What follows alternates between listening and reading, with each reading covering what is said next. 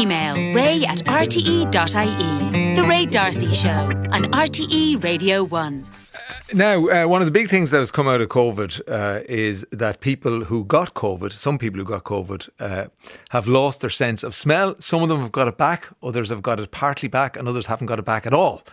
I'm joined now in studio by Dr. Emily Crofton, who's a sensory scientist with Teagasc. Good afternoon, Emily. Hello. Thanks very much for having me on. And also Declan Cassidy from Tasteless Cuisine, a support group set up on Facebook for people who have suffered as a result of COVID. Good afternoon, Declan. Good afternoon, Ray. Yeah. So where are you at with your sense of smell? Well, for about a year and a half, there was nothing, neither sense of taste nor smell. But now I'm probably about 20% where, and some things don't taste or smell the way they should.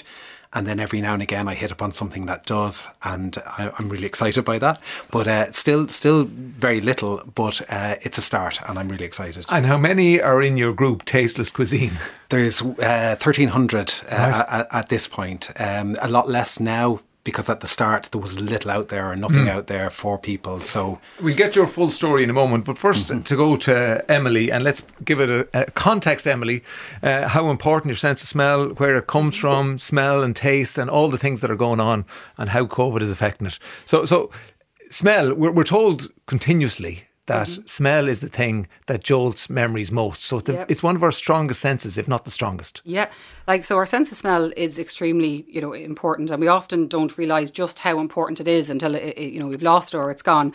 So, for instance, as humans, we detect smell through two separate systems. The first is through something called orthonasal olfaction, which allows us to detect smells from the world around us, which are literally just sniffed up through the nostrils in our nose. And this system is really important because it allows us to detect, the smells in food. For example, the smell of freshly baked bread or the smell of freshly brewed coffee, which in turn then stimulates our appetite and increases our desire to eat or drink. But this system is also really important because it's almost like a warning system of any potential dangers around you. So, for example, gone off or spoiled food, potential gas leak or, smoke or fire. So that's one system. Then the second system we have for smell is something called a retronasal olfaction. And this has a significant, a really, really important impact on how we perceive flavour in food and drink. So when we eat food, it is completely natural for us to assume as people that all the different flavour sensations we're perceiving, so chocolate, nutty, strawberry, apple, milky, for example, are all being detected through the taste buds on our tongue. But this actually isn't the case. Our tongue has taste buds and receptors within those that can only detect 5 different sensations: sweetness, sour, saltiness, bitter, and this kind of savoury taste called umami. So if you were to hold your nose really, really tight and eat a strawberry, for instance, you will detect, a sweetness and a sourness depending on the variety, but you will not be able to tell me whether that is a strawberry. Okay. Obviously, if you're blindfolded, you won't be able to tell me. And that's a good experiment, and people can try it at home. We often do it for Science Week, in Teagasc and Ashtown, where we can say, hold your nose, and put something like a strawberry, apple or strawberry or something like that, and you will taste a little bit of sweetness, a bit of sour, but you will not be able to. And then you release your nose, then you release the hand from the nose, and all of a sudden you get that strawberry or that fruity type. So that flavour. So basically, we can only detect 5 sensations from our tongue, but everything else, the whole world of food, our multisensory experience, really comes from those sensory receptors that are activated then in our nose. So and what's the percentage? Because I've heard 70%. Initially when I was studying, 30% taste. When I was studying sensory science, there was usually 80-20. They said 80%. Smell and 20% taste. Now, other researchers kind of argue that because, as I said, I'd mentioned just before this, that we have our sense of smell, we have our sense of taste, but we also have something called, it's like a trigeminal nerve, which runs from the back of our eyes and around our nose and our mouth. And this detects like the chili and chili peppers or the kind of, the mustard, the kind of, it's like an irritant. It's like a nerve that's irritated. So and it can be pleasure and pain depending on how much. It's nearly a reaction to a chemical, is it? Exactly. And it's separate to our sense of smell and our sense of taste, but together, all three of them deliver lovely flavour perception. Sorry, Declan. This is salivating over here. Yeah, I know. This is terrible. We're talking like this, and you don't have. You only have 20% of all this. So that's what we have if everything is working according to plan. Yeah, exactly. Yes. And we don't, as I mentioned, we don't really realise just how important it is until it's gone. And just briefly about the messaging to the brain. So the receptors in our tongue, the olfactory neurons in our nose, and then this chemical thing in the trigeminal nerve, which is kind of like a chemosensory perception. So they're all sending their messages to the brain. The brain combines it and gives us this lovely experience that we get. And then also our other senses, like our sense of sight. So of course we look eat at with something. Our eyes. We eat with our eyes. There you go. So we immediately look at something and we know whether we want to eat it or not. And even our sense of touch, again, we don't think of it as having a big impact, but our skin is a huge sheet of tactile receptors that allows us to interact with food. And then of course there's texture as well, which is so important. Yes. I mean, how juicy or tender something is, crispy, crispy, absolutely. And even the sound. So certainly for snack products, when you bite into a crisp, the louder the crunch, the more fresher. That's why it's called a crisp. I know, it's amazing. But again, all these senses. When we're watching a movie at home and I'm making noise eating crisps, and the wife's I said to Jenny, it's a crisp. It makes noise. You can't eat crisps without making noise. And if it didn't make a noise, you'd be disappointed. Wouldn't be called a crisp. They wouldn't be called a crisp. No, exactly. So let's bring you back in, Declan, then. So you got COVID really early on. You must have won the first, were you? Yeah, February. My partner is in Germany, so I'd gone to Germany to see her because everything was locking down, but it was already everywhere and we didn't know at the time. So I came back at the end of February, and at the time that I found I'd lost my smell and taste, there was nothing really out there. It wasn't even a symptom. So it was quite difficult to find anything to understand it. Did you make a connection at all between COVID and the lack of smell? Yeah, I did, because I'd been 10 days kind of down with a heavy bout of COVID, and it was when I had no appetite. It was when I came out of it that I went to cook a healthy meal, and I kept adding salt, and then I had a eureka moment where I thought, no, maybe it's me, not the food. Yeah. And I ran and used some cologne, and there was absolutely zero. Okay. So I know, yeah. When we go back to that time, there was so little information about everything, wasn't there? Yeah. And of course, the big scare was that it was killing people all over the world. COVID was killing people that was the main concern of the WHO and governments and all like that. When did you discover that there were others like you? Well, I reached out in the Facebook group. As you said, at that time there were a lot more serious issues. People were dying, so you didn't feel like complaining about not being able to taste a tomato, So I just reached out on Facebook. I speak Spanish and Italian, so I found that there were groups in Facebook there. So I set up this, but it was really at that time to try and see had anyone got any ideas of what worked, and it very quickly just became a support group where we all just moaned. Right. But that's important, isn't it? Hugely important, because we were locked down as well. So, and as I said, people were complaining about real issues. But you had your own little safe space where you could give out. And were you putting jalapenos on your porridge? I was. I found it's exactly it's exactly as Emily had said. That third element, which was the spiciness, and that was still working. So it was the only thing that was working. So if I could throw saltiness or sweetness or spiciness at something, it gave me something to work with. Right. So jalapenos were the main thing. The thing that Emily was saying as well about, it's there to help us as well to navigate the world. So if you open up the fridge and you open up your chicken thing and you get a pong, that tells you it's off, even if the use by date tells you that it's not. If there's gas, if you're burning something in the microwave or the toast or whatever, and of course our own smell.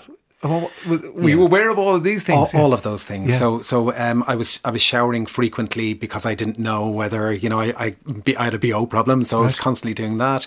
I was thankful there was a lockdown because I couldn't bring people into the home in case there was a dead mouse under a carpet or something I didn't know about. Just those simple things. But also I nearly burnt the house down on several occasions where it wasn't until I actually started coughing with the smoke that I realised the dinner was burning. And then with cleaning products, when I was when I was trying to scrub the house in case there was a smell, the bleach, I couldn't smell, So there are you only really become aware of how important all of these things are when, as Emily said, when you've lost them. And I was watching a report that you were involved in, and one of the girls, can't remember her name, she said she put popcorn into the microwave and again didn't get the smell of burning, and it ended up as some glutinous black blob in when she opened it up eventually. Yeah, and then of course the other element, I think, in Emily's research, you were talking about people, the smell of mothers with their smell of their children, just those and memories that spring came and it wasn't announced by the normal fresh cut grass and flowers. It's all of those simple things. But that's interesting, the memory thing though.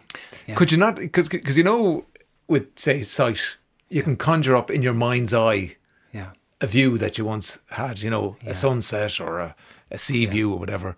Could you conjure up smells in your head? I can't really imagine what the smell is like, but I was chopping rosemary the other day, and for the first time I suddenly got a whiff of rosemary, and it was rosemary exactly as it should be. Yes. And then it was gone, but then I remembered that's exactly how rosemary should, but I can't really imagine it. Yes, it's hard, isn't it? Smells. So 20% you reckon you're on? I reckon now I've got a variety of certain things. The funny thing is, cucumber is probably the strongest taste that I now have, where it doesn't really taste normally. I know it doesn't taste normally. Now, it's the correct taste of cucumber, but it's a very mild taste normally. Cucumber's an interesting one, isn't it, Emily? Yeah, because there's super tasters and non-tasters, and cucumber is a measure of that. Yeah, it can be. Yes. We don't all have the same level of taste perception. Some of us, as Ray had said there, can be super tasters, and this usually indicates that we have more receptors on our tongue naturally. It's just a genetic thing, and we can detect certain compounds in more intensely than others, and cucumber contains something that is a good example of that. So that's probably what you're detecting, but you're detecting that more likely through your sense of taste as opposed to anything else. But it's interesting because if you say, and I'm reading this and you'll correct me if I'm wrong, but like people who can taste cucumber are super tasters. People who can't are sort of, that's maybe too generalised. That's probably a bit too generalised. But the fact that Declan thought that before COVID that cucumber was bland, non-tasting. For me, it was kind of the also ran in a salad. It was the lettuce and the cucumber was something to bulk it up, and the flavours were elsewhere. Yeah. But now, for example, if I'm having a salad, I'll often leave the cucumber out because I won't taste anything else. I'll only get the cucumber. That's interesting. And what does coffee, like bitter type, like coffee, or I don't know if you drink beer, that would be an example of two drinks. So coffee's something that was one of the very earliest things that I could get something from. Right. I can't really distinguish between a good coffee and a bad coffee, and I used to be, I used to like my coffee, where now it's just all coffee. I'm getting the same thing from it, but I'm getting something from coffee, so I drink a lot of coffee. Because I suppose a bitter coffee, it can be too bitter, can't it? That'd be for certain people a bad coffee. So the fact that he can't distinguish between smooth and bitter. Yeah, I think there's a lexicon which basically is a language to describe the flavour profile of coffee, and I think there's around 108 different words or descriptors to describe coffee. But again, these are all detected mostly through our sense of smell, but you'll get that kind of bitter, that intense bitterness that's associated with coffee. You will detect that, but of course if you're not detecting all the other lovely sensations associated with coffee, you're kind of just drinking bitter water really, or it's not the same kind of pleasurable experience that would have been previous. So we're 2.5 years on from the onset of COVID, so research is ongoing. Yeah, absolutely. So where are they at? What do they know about COVID attacking our olfactory system? Well, I think what was interesting initially was there was kind of in the early stages of the pandemic, there was anecdotal evidence emerging across the world that people infected with COVID-19 were suddenly losing their ability, to smell or taste. Now, it's nothing new there. Like viruses have always, like the common cold or the flu virus, always have can impact our sense of smell. But there was a surge of reports of people experiencing a sudden loss of smell, sometimes in the absence of any other symptoms, and what they didn't really know why this was happening, but now they know that it's kind of they think COVID-19 was attacking kind of the sensory neurons in the nose, so they were either damaging them, which caused smell loss, or killing them completely, which, so people were not really regaining their sense of smell. Now we did, when this kind of was ongoing, there was a surge of kind of all these reports. Now the research is very clear, a loss of smell or change in smell and taste is one of the strongest predictors of COVID-19 infection. Now, thankfully, earlier variants like the Alpha and Delta, about 50% of people that were infected with COVID-19 would have lost their smell or taste. It's seeming as the virus has mutated over time, and now Omicron is the more dominant version. The impact of smell and taste seems to be less, as only about 18% of people are affected, which is a good thing. So it's not. But what this means is that, there's been over 500 million confirmed cases globally of COVID-19 infection. So if in a conservative estimate, we probably have millions of people worldwide with lingering, smell problems, and some people cannot smell anything at all. Like you had said, Declan, when we were speaking earlier, like it took about 18 months for you to smell anything. And then other people have a reduced smell loss. And then we did a study at Teagasc in conjunction with UCD and Sensory Food Network Ireland, and we really wanted just to capture what was happening in Ireland, because you googled Ireland and COVID and smell loss and nothing came up. So we really wanted to get a sense of, one, what type of smell loss that people were suffering, because you can have something called anosmia, which is complete, total, gone, right, nothing at all. You can have hyposmia, which is a reduced sense of smell. So you might walk in and say, geez, why can't I smell like that? It's not as strong as it was before. And then you can have something called parnosmia, which is very prevalent in COVID-19, people that have COVID-19 smell and loss issues. And this is basically like an altered or distorted sense of smell. So smell, and unfortunately it's often associated with unpleasant smell. So again, I'm using coffee. How do you spell it? Parnosmia, Parosmia. Okay, right. So this, and again, there's certain food products like coffee, green peppers, chicken, onion, and garlic. They are the main foods that can kind of trigger parnosmia, yes. And unfortunately, it's a very unpleasant smell. So your morning coffee, tons of reports of it smelling like sewage or rubbish or something like that. And again, there's another thing called phantosmia, which is phantom smells. And this is where you can walk into a room and smell burning cigarette smoke.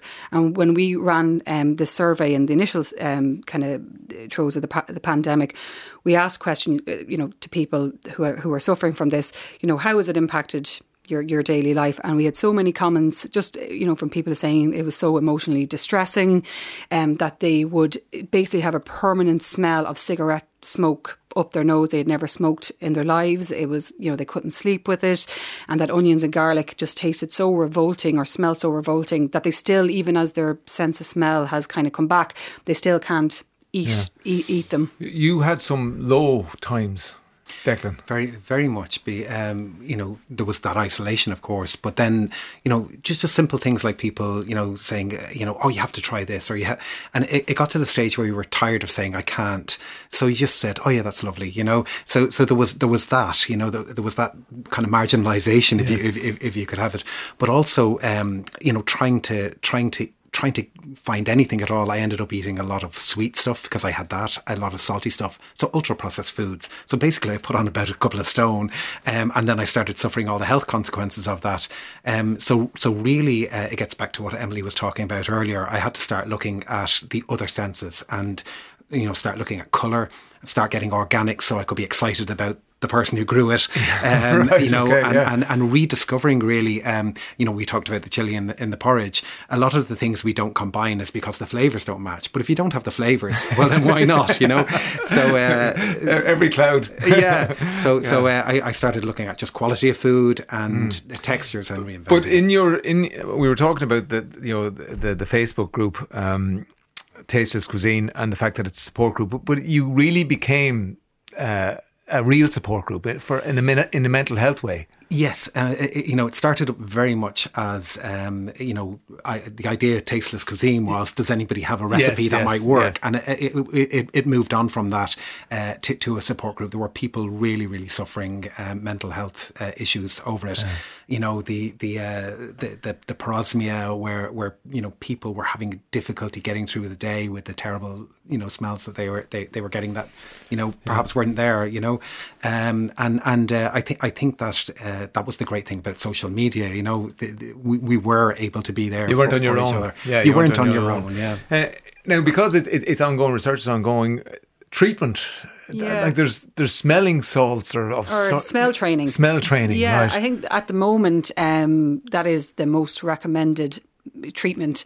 I know more research or more money has been put into this. And what's the science behind that? So like with smell training, basically it's quite I suppose a simple technique. It's almost like physiotherapy for your nose. Yeah. So you can go to, there's actually registered charities in the UK that, support people that are suffering from, anosmia. But you basically, you can purchase these very strong smelling substances like rose, or say lemon, for instance, and you retrain, you smell them about 3 or 4 times a day, and you try to just basically relearn and say, well, I'm smelling lemon, I'll smell it. I can't smell it, but I know what it should smell like. So again, is this sort of making new neural pathways? Is that yeah, like it's trying to like regenerate or re-spark or rewire them, so exactly like the brain, that. Yeah. So it's right. all exactly trying to regenerate. And have you done the... I have. I started when I had nothing, and it was a pointless exercise then because, you compare nothing to nothing, you've got nothing. But as soon as I got anything to work with, I started doing it.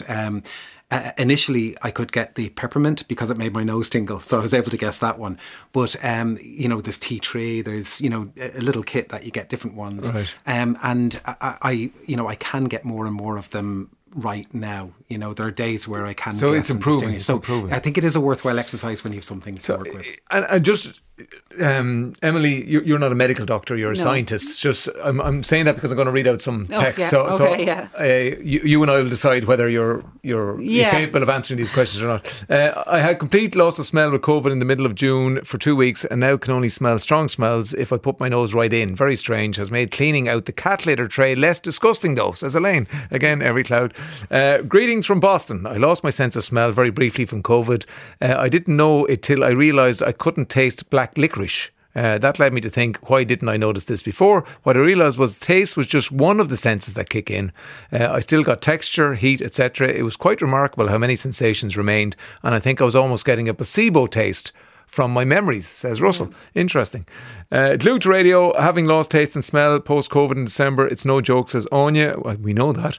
I have been anosmic 19 years. I cannot smell or taste anything. I was told that I may have gotten one of the earlier non-deadly coronaviruses, which also primarily attack the olfactory neurons. This is back in the day, because it is COVID-19. My food has to be texture rich, and I add chilies to most dishes, as otherwise it tastes of nothing. So you can identify with that, Declan. I have a cleft palate and have little smell. I can relate to what your post-COVID sufferers are saying. I don't smell burning. The amount of pots that I've had to throw out, I've lost count of. I always end up with pollen on my nose as I don't smell flowers. And when I get a bunch, stick my nose into them and so I can get a whiff. And of course, the downside is I've pollen on my nose. I constantly wash clothes for fear they smell or have to ask someone else. Do I smell? That's a question we don't want to be asking people. I had COVID 4 weeks ago and still suffering from loss of taste and smell. Any advice welcome, says Pauline. So what is the prognosis then? Well, it was a extremely unfunded area of research. Now there's more money being pumped into it because, again, so many people are have this issue. At the moment, even on the HSE website, the recommended treatment is smell training, but there are a number of kind of clinical trials ongoing kind of around the world. They're looking at platelet-rich plasma and injecting it into the nose, and that in very small clinical trials so far has shown promising results. But again, nothing is conclusive until it's done in a bigger studied in a bigger cohort of people. Yeah, and there's loads of research going on. I was reading about it this morning, and some of them they reckon that it might be an anti or an autoimmune thing that's happening, that our brain is attacking itself.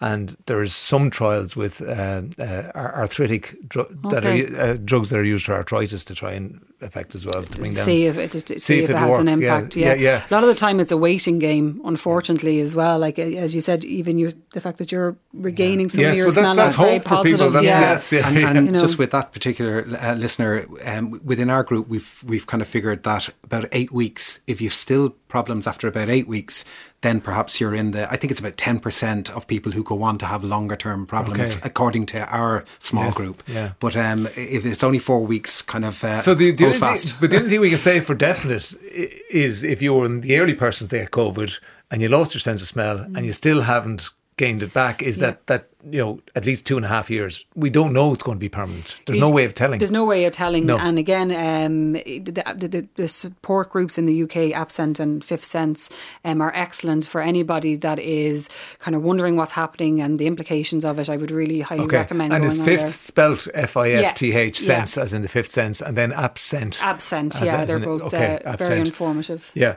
My friend Mark, who has never had a sense of smell, mused many years ago that there was no simple word like blind or deaf to describe the state of having his condition.